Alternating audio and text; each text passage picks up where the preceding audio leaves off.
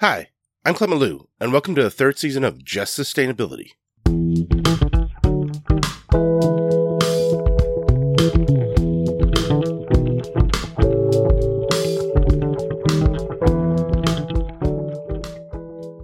Those of you who know me, or who are longtime listeners of this show, are likely aware that there are a few things that tend to get me to maximally nerd out. One of those things is thinking about how institutions of higher education can be more democratic and accessible, and the other is the relationship between place, identity, and food. Given how much I like thinking about those two topics, it's not surprising that one of my favorite scholars is Emily Breyer. Emily is a poet and teaches writing at Western Carolina University. She writes, speaks, and teaches about empathetic teaching and classroom equity, as well as how food is reflective of the identities of queer Appalachian women. Here's how she introduces herself. Yeah, so I'm a writing teacher. I'm an Appalachian. I'm a queer woman. I am a pet parent. I'm trying to figure it out. Yesterday was the first day of class, and I have students introduce one another, and then they all have the opportunity to ask me a question. Right. And one of them asked, which was a really great question, what are you doing to make the world a better place? And that was interesting because usually it's like, what's your favorite movie or what's your favorite ice cream flavor? Usually it's pretty shallow stuff. Yeah. And that was a really amazing question for me to think about on the first day of my 7th year of teaching. Yeah. It's a very good question. I mean, I think I might actually reflect that question back to you, right? Like, maybe that's a good way to get started today, right? Like, what are you trying to do to make the world a better place? Because it's clear to me that you're doing stuff. I want to hear how you think about it, though. Yeah. So I think that answering this question now, I have a really different answer than I would have, earlier in my career, or earlier in my 20s. Sure. Because I think that the first thing that I'm trying to do to make the world a better place is to try to take care of myself in ways that mean I can show up for other people. Sure. In ways that are authentic and kind and loving and in alignment with my values. And so right. I think that it can sound kind of selfish to say, I'm making the world a better place by exercising and eating fruit and sleeping 8 hours a night. But it makes it to where when I'm in other places or spaces with my family and with my students and with my colleagues, I'm able to be there more fully and feel like I'm giving people my whole self, whatever that looks like. So that's the first way. And then also seeing spaces in which I can advocate for and make space for queer people. Sure. So I'm teaching in a learning community that's focused on gender and sexuality this semester. And, we're reading queer literature and, writing about gender and sexuality in ways that I think are going to be really generative and exploratory and healing. And I've done community writing with trans and queer folks and poetry, which was, again, very healing and exploratory for me, but also, I think, for the folks who are in the group. And then my day-to-day pedagogy, I think, also does good in the world because my goal is to do less harm in the educational system in which we find ourselves. So I know that I can't radically change higher education in America overnight, but if my class can be a space of respect and learning and less stress and less carceral sort of bureaucracy for my students, right. I think that that's doing good in the world in my little corner of the world. Listening to Emily introduce herself and talk about how she tries to do good in the world led me to ask her about how she teaches and how she works to have her classes be spaces that emphasize wellness. I particularly appreciated her thoughts about treating students as complete persons and trusting students, the positive impact of trust, and how she tries to demonstrate trust. Here's that conversation. I kind of want to ask you about that, right? So right, it's interesting where you sort of started by thinking about wellness and health. I actually think, right, like that is something that is underappreciated. You said like it sounds a little selfish, but I think that's the problem, right? That we tend to think of like taking care of ourselves and being well as selfish when, well, if I think about it, when I think about like the ways folks cause harm to each other, often it starts from a place of just not being well. Mm-hmm. People are jackasses because they are unhappy. Right. It tends to be like kind of happy, healthy people tend to be kind of nice to be around, right? They're not the ones that are making life difficult for others. Mm-hmm. And so I guess, starting with that sort of ramble, hearing you talk about like your classroom and like, how you think about one of the ways that you do good in the world is through teaching. Like, how do you think about that, right? Like, how do you think about like wellness in your class and like kind of challenging the ways that pedagogy has historically been understood to have a class that engenders wellness, right? That is a place that is a good place for students. Yeah, I think that, I started teaching after graduate school, immediately after graduate school in a full-time position. And for the first few years that I taught, I was just reinscribing what I had experienced and also trying to manage a really unsustainable workload. And so what that looked like was a lot of sort of red tape language on my syllabus, or really strict sort of guidelines for things, because I was attempting to manage 150 students in composition a semester.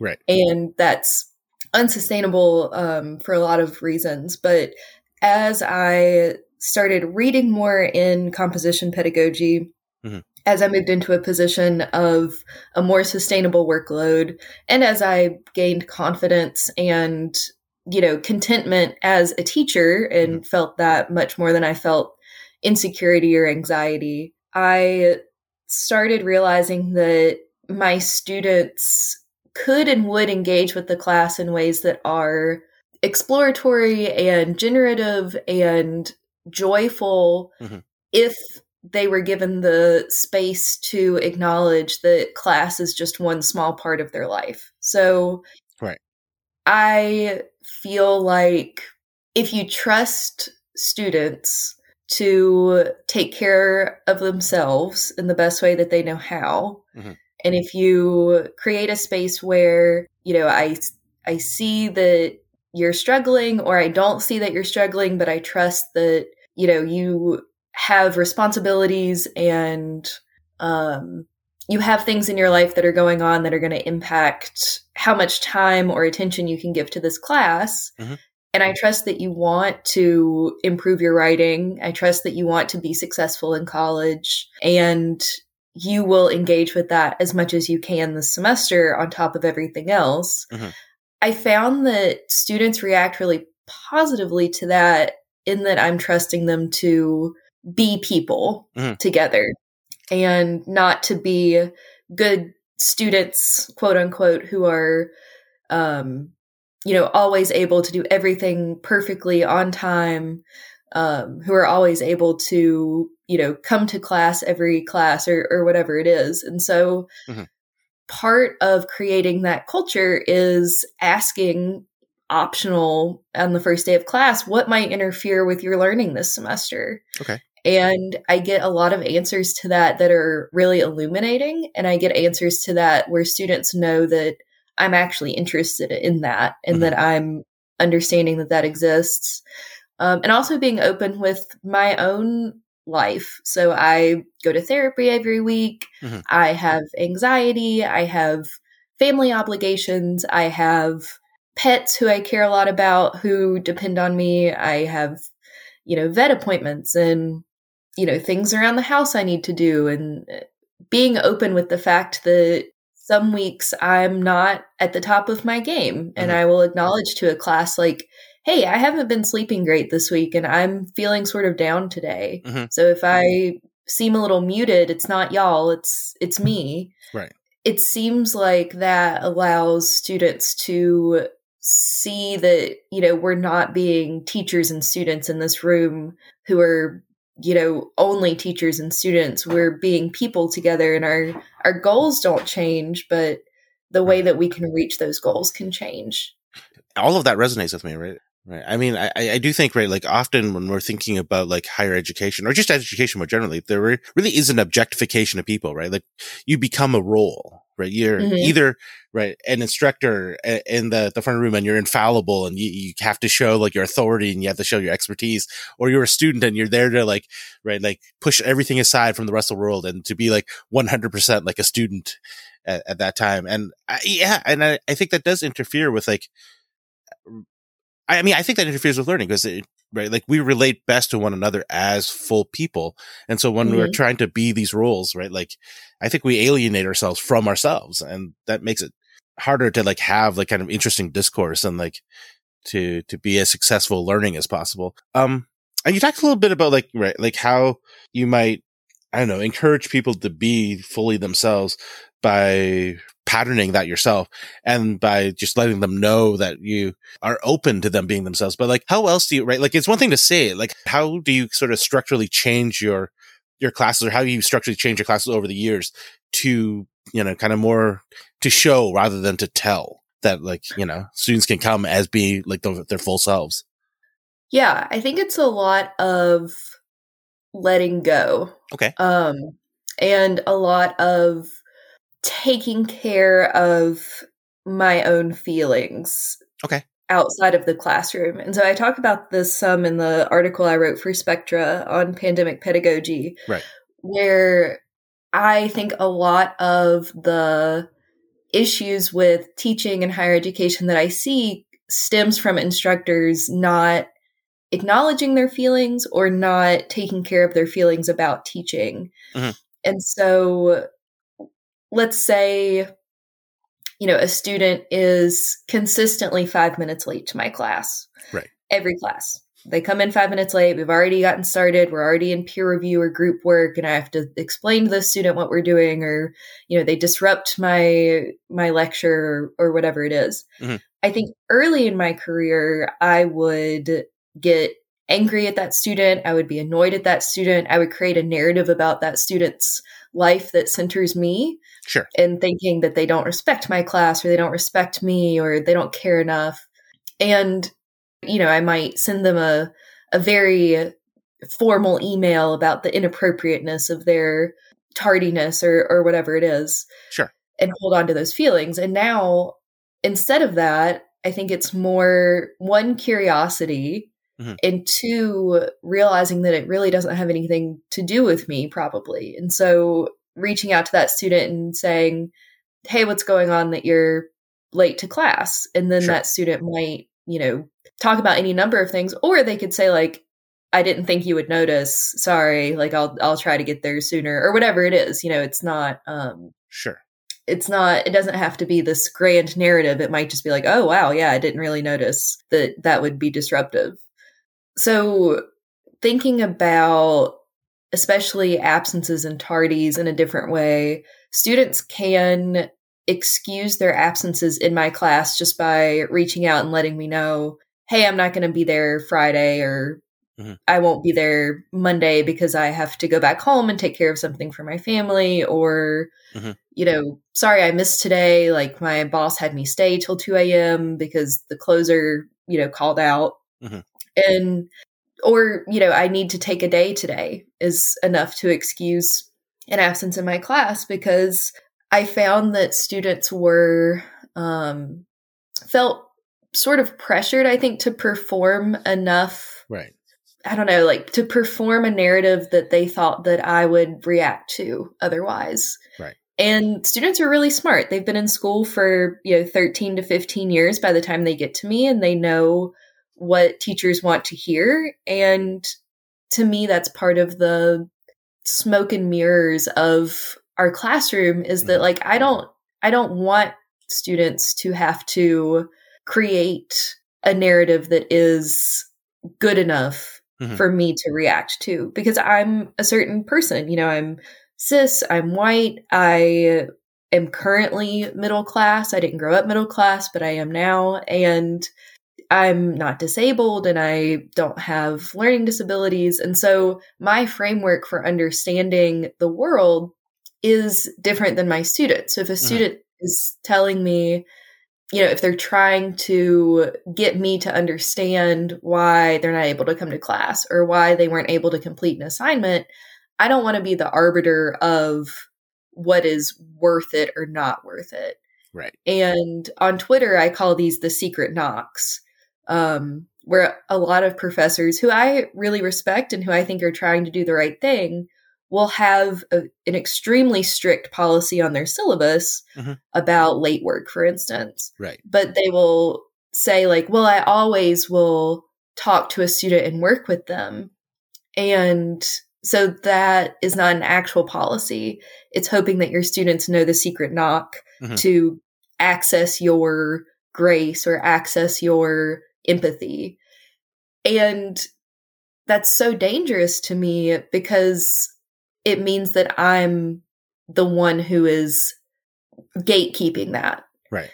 Well, and it privileges folks who understand, right, the sort of systems and structures of higher education, right? So, like, absolutely, right, like if you have a parent who also completed college or who went to college and completed college, right, you're going to have that person like, oh yeah, you should just call your professor or like email your professor and ask about that because it says it in the syllabus, but I bet you that they'll make an exception if you ask. Right. Versus like someone who might not actually have that piece of advice, right? And never think to ask because, well, that's the rule. So like, you know, I fucked up. So I just guess I have to suffer that consequence. Right.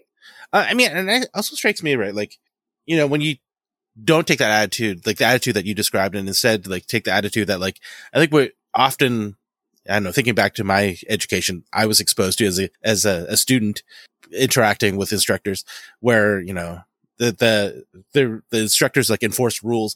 It sets up a weird adversarial sort of relationship, right?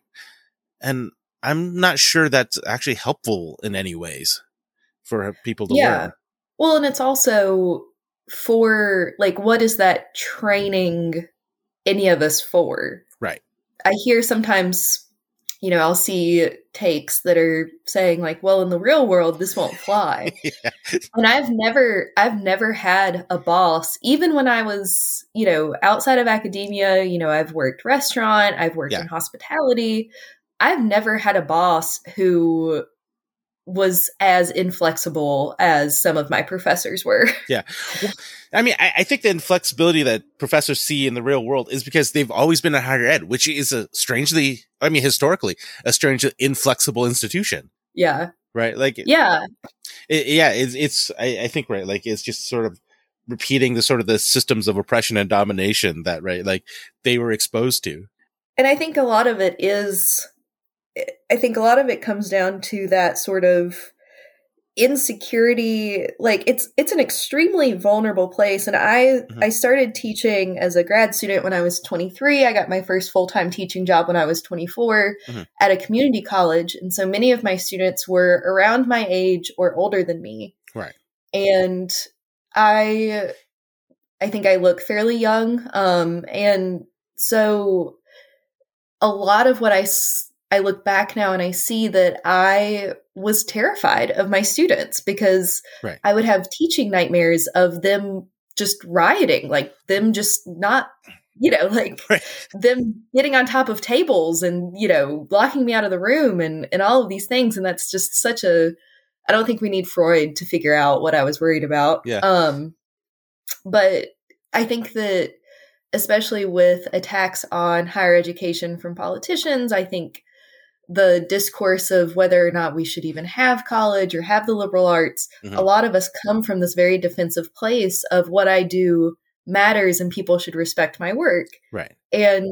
But we're writing that upon 18-year-olds who a lot of them are away from home for the first time, are, you know, figuring out how to eat vegetables on their own timetable, who are getting 4 hours of sleep a night. And, you know, we're displaying that authority toward our students instead of toward administration, politicians who control the funding for higher education, a larger discourse. Our students get the brunt, I think, of that anxiety and that worry and fear about our livelihoods, especially those of us who are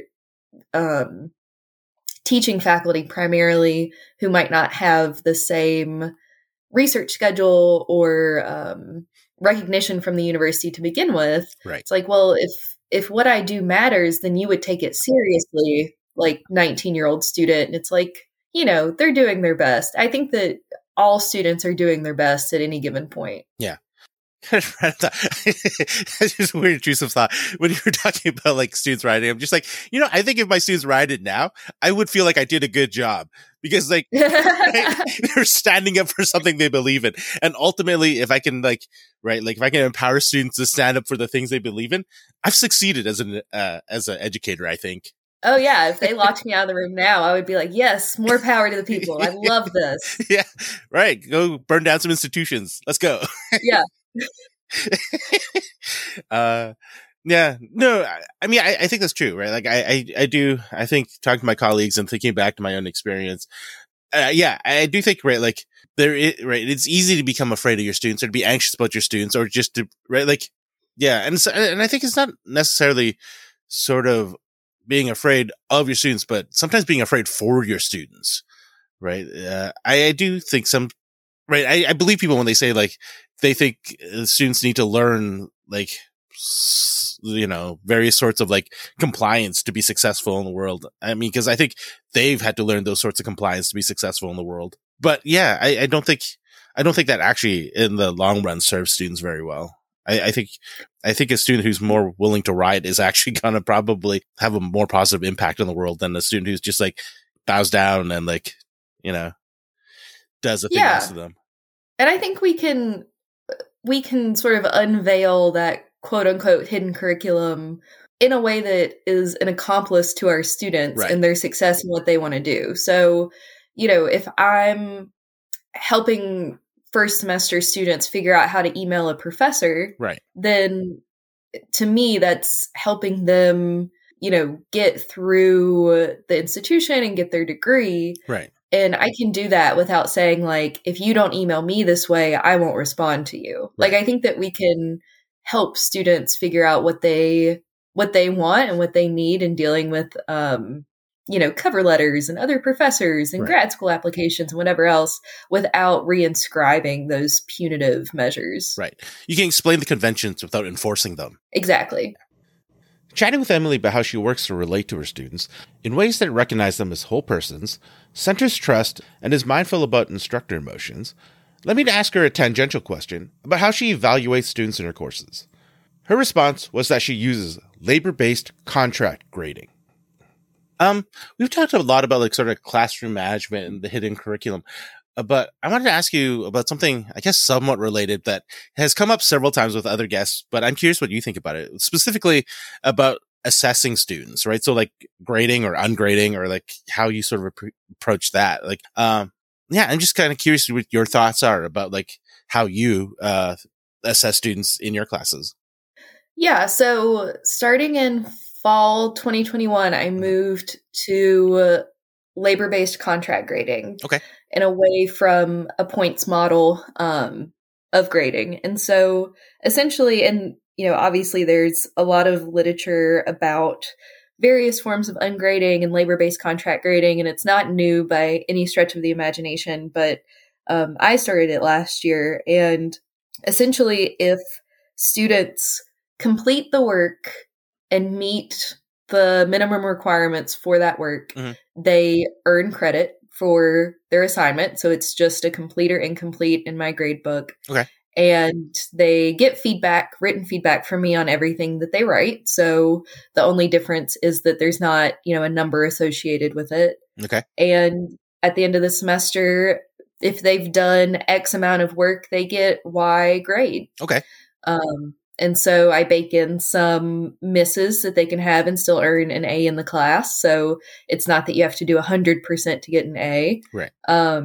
But for me, it has been a really excellent change. And Dr. Jonathan Bradshaw, who's the head of the composition department where I work, has also made this change in the last year.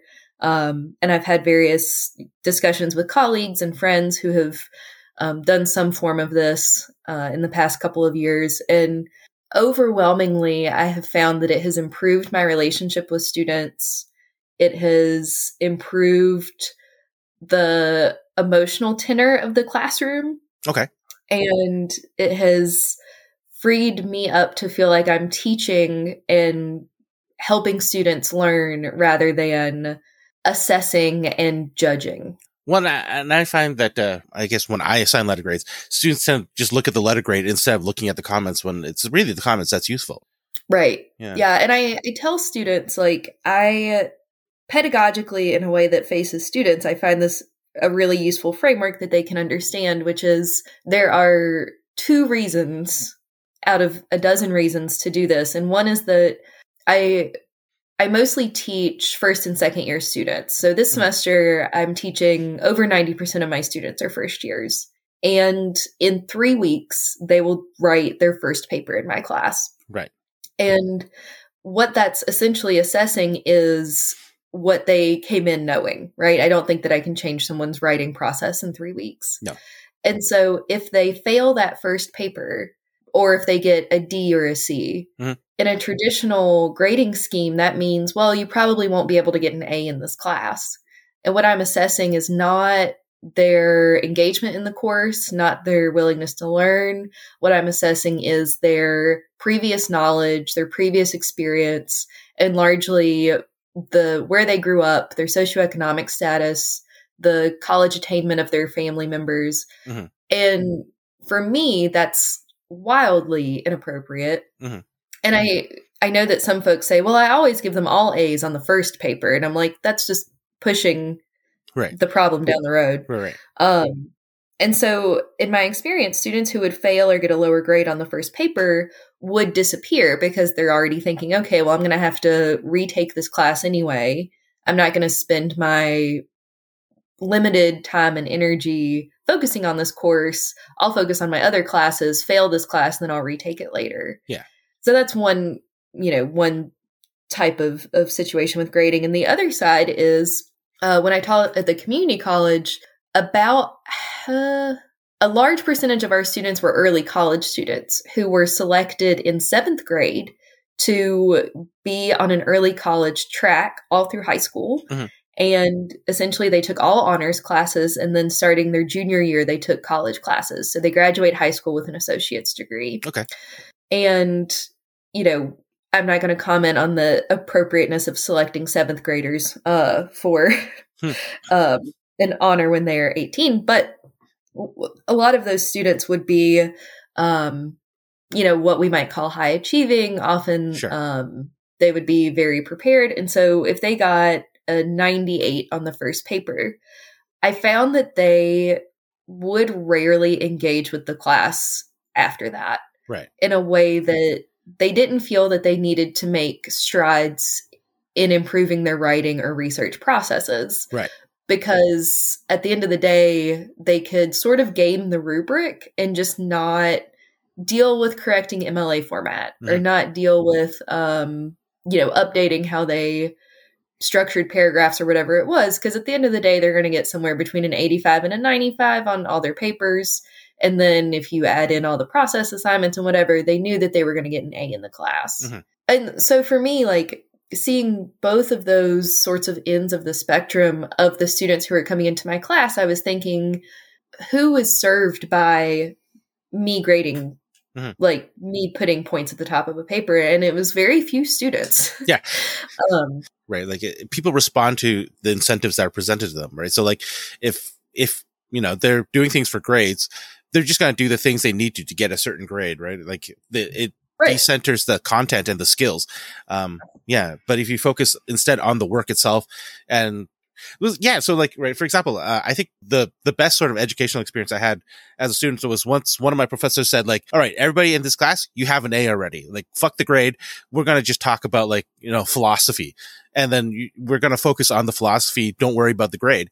And right, like that, having that experience very kind of early on, allowed me to think about what it was I was doing in the class, and then just sort of focus on the content and focus on developing argumentative skills and writing skills, rather than thinking I'm trying to get an A so I can go to grad school.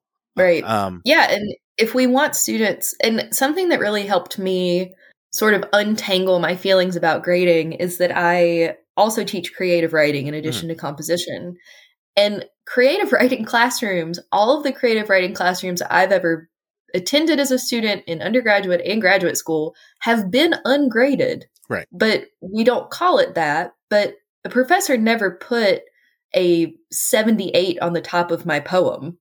Like, you know, it's never like, this is a B- poem about like your grandma dying. Like, Yeah. I've never, no creative writing professor I've ever met actually grades. Well, that'd be so weird too, right?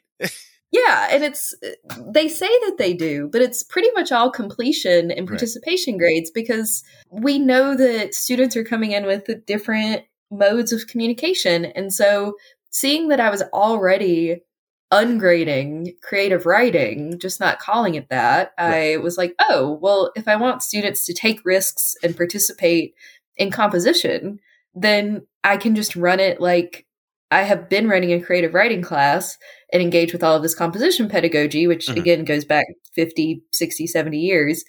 And that's not a radical concept. It's reimagining something. Right. Well, yeah, it's actually thinking about what we were in fact doing and then thinking and being kind of more intentional. Right. At this point, the topic of conversation shifted substantially. So this is a good place to end this episode. To review, Emily and I talked about how she approaches teaching. She emphasizes trusting her students, endeavoring to treat them as complete persons, and being mindful of her emotions and how those emotions might have an adverse impact on the experience of her students. We also discussed how Emily evaluates students using labor-based contract grading. In the next episode of Just Sustainability, we'll continue with the second half of the conversation I had with Emily Breyer. We'll learn about her scholarship and poetry about Appalachia. Thank you for listening to Just Sustainability. If you've enjoyed what you heard, please support this podcast by subscribing and leaving a review. Just Sustainability is recorded with the support of the Institute in the Environment at the University of Minnesota. In particular, I want to thank Peter Levin and Beth Mercer-Taylor for all their help with this show. All the music on Just Sustainability is composed and recorded by Clifton Nesseth, and all the artwork was created by Kristen Nesseth. Thank you again for listening.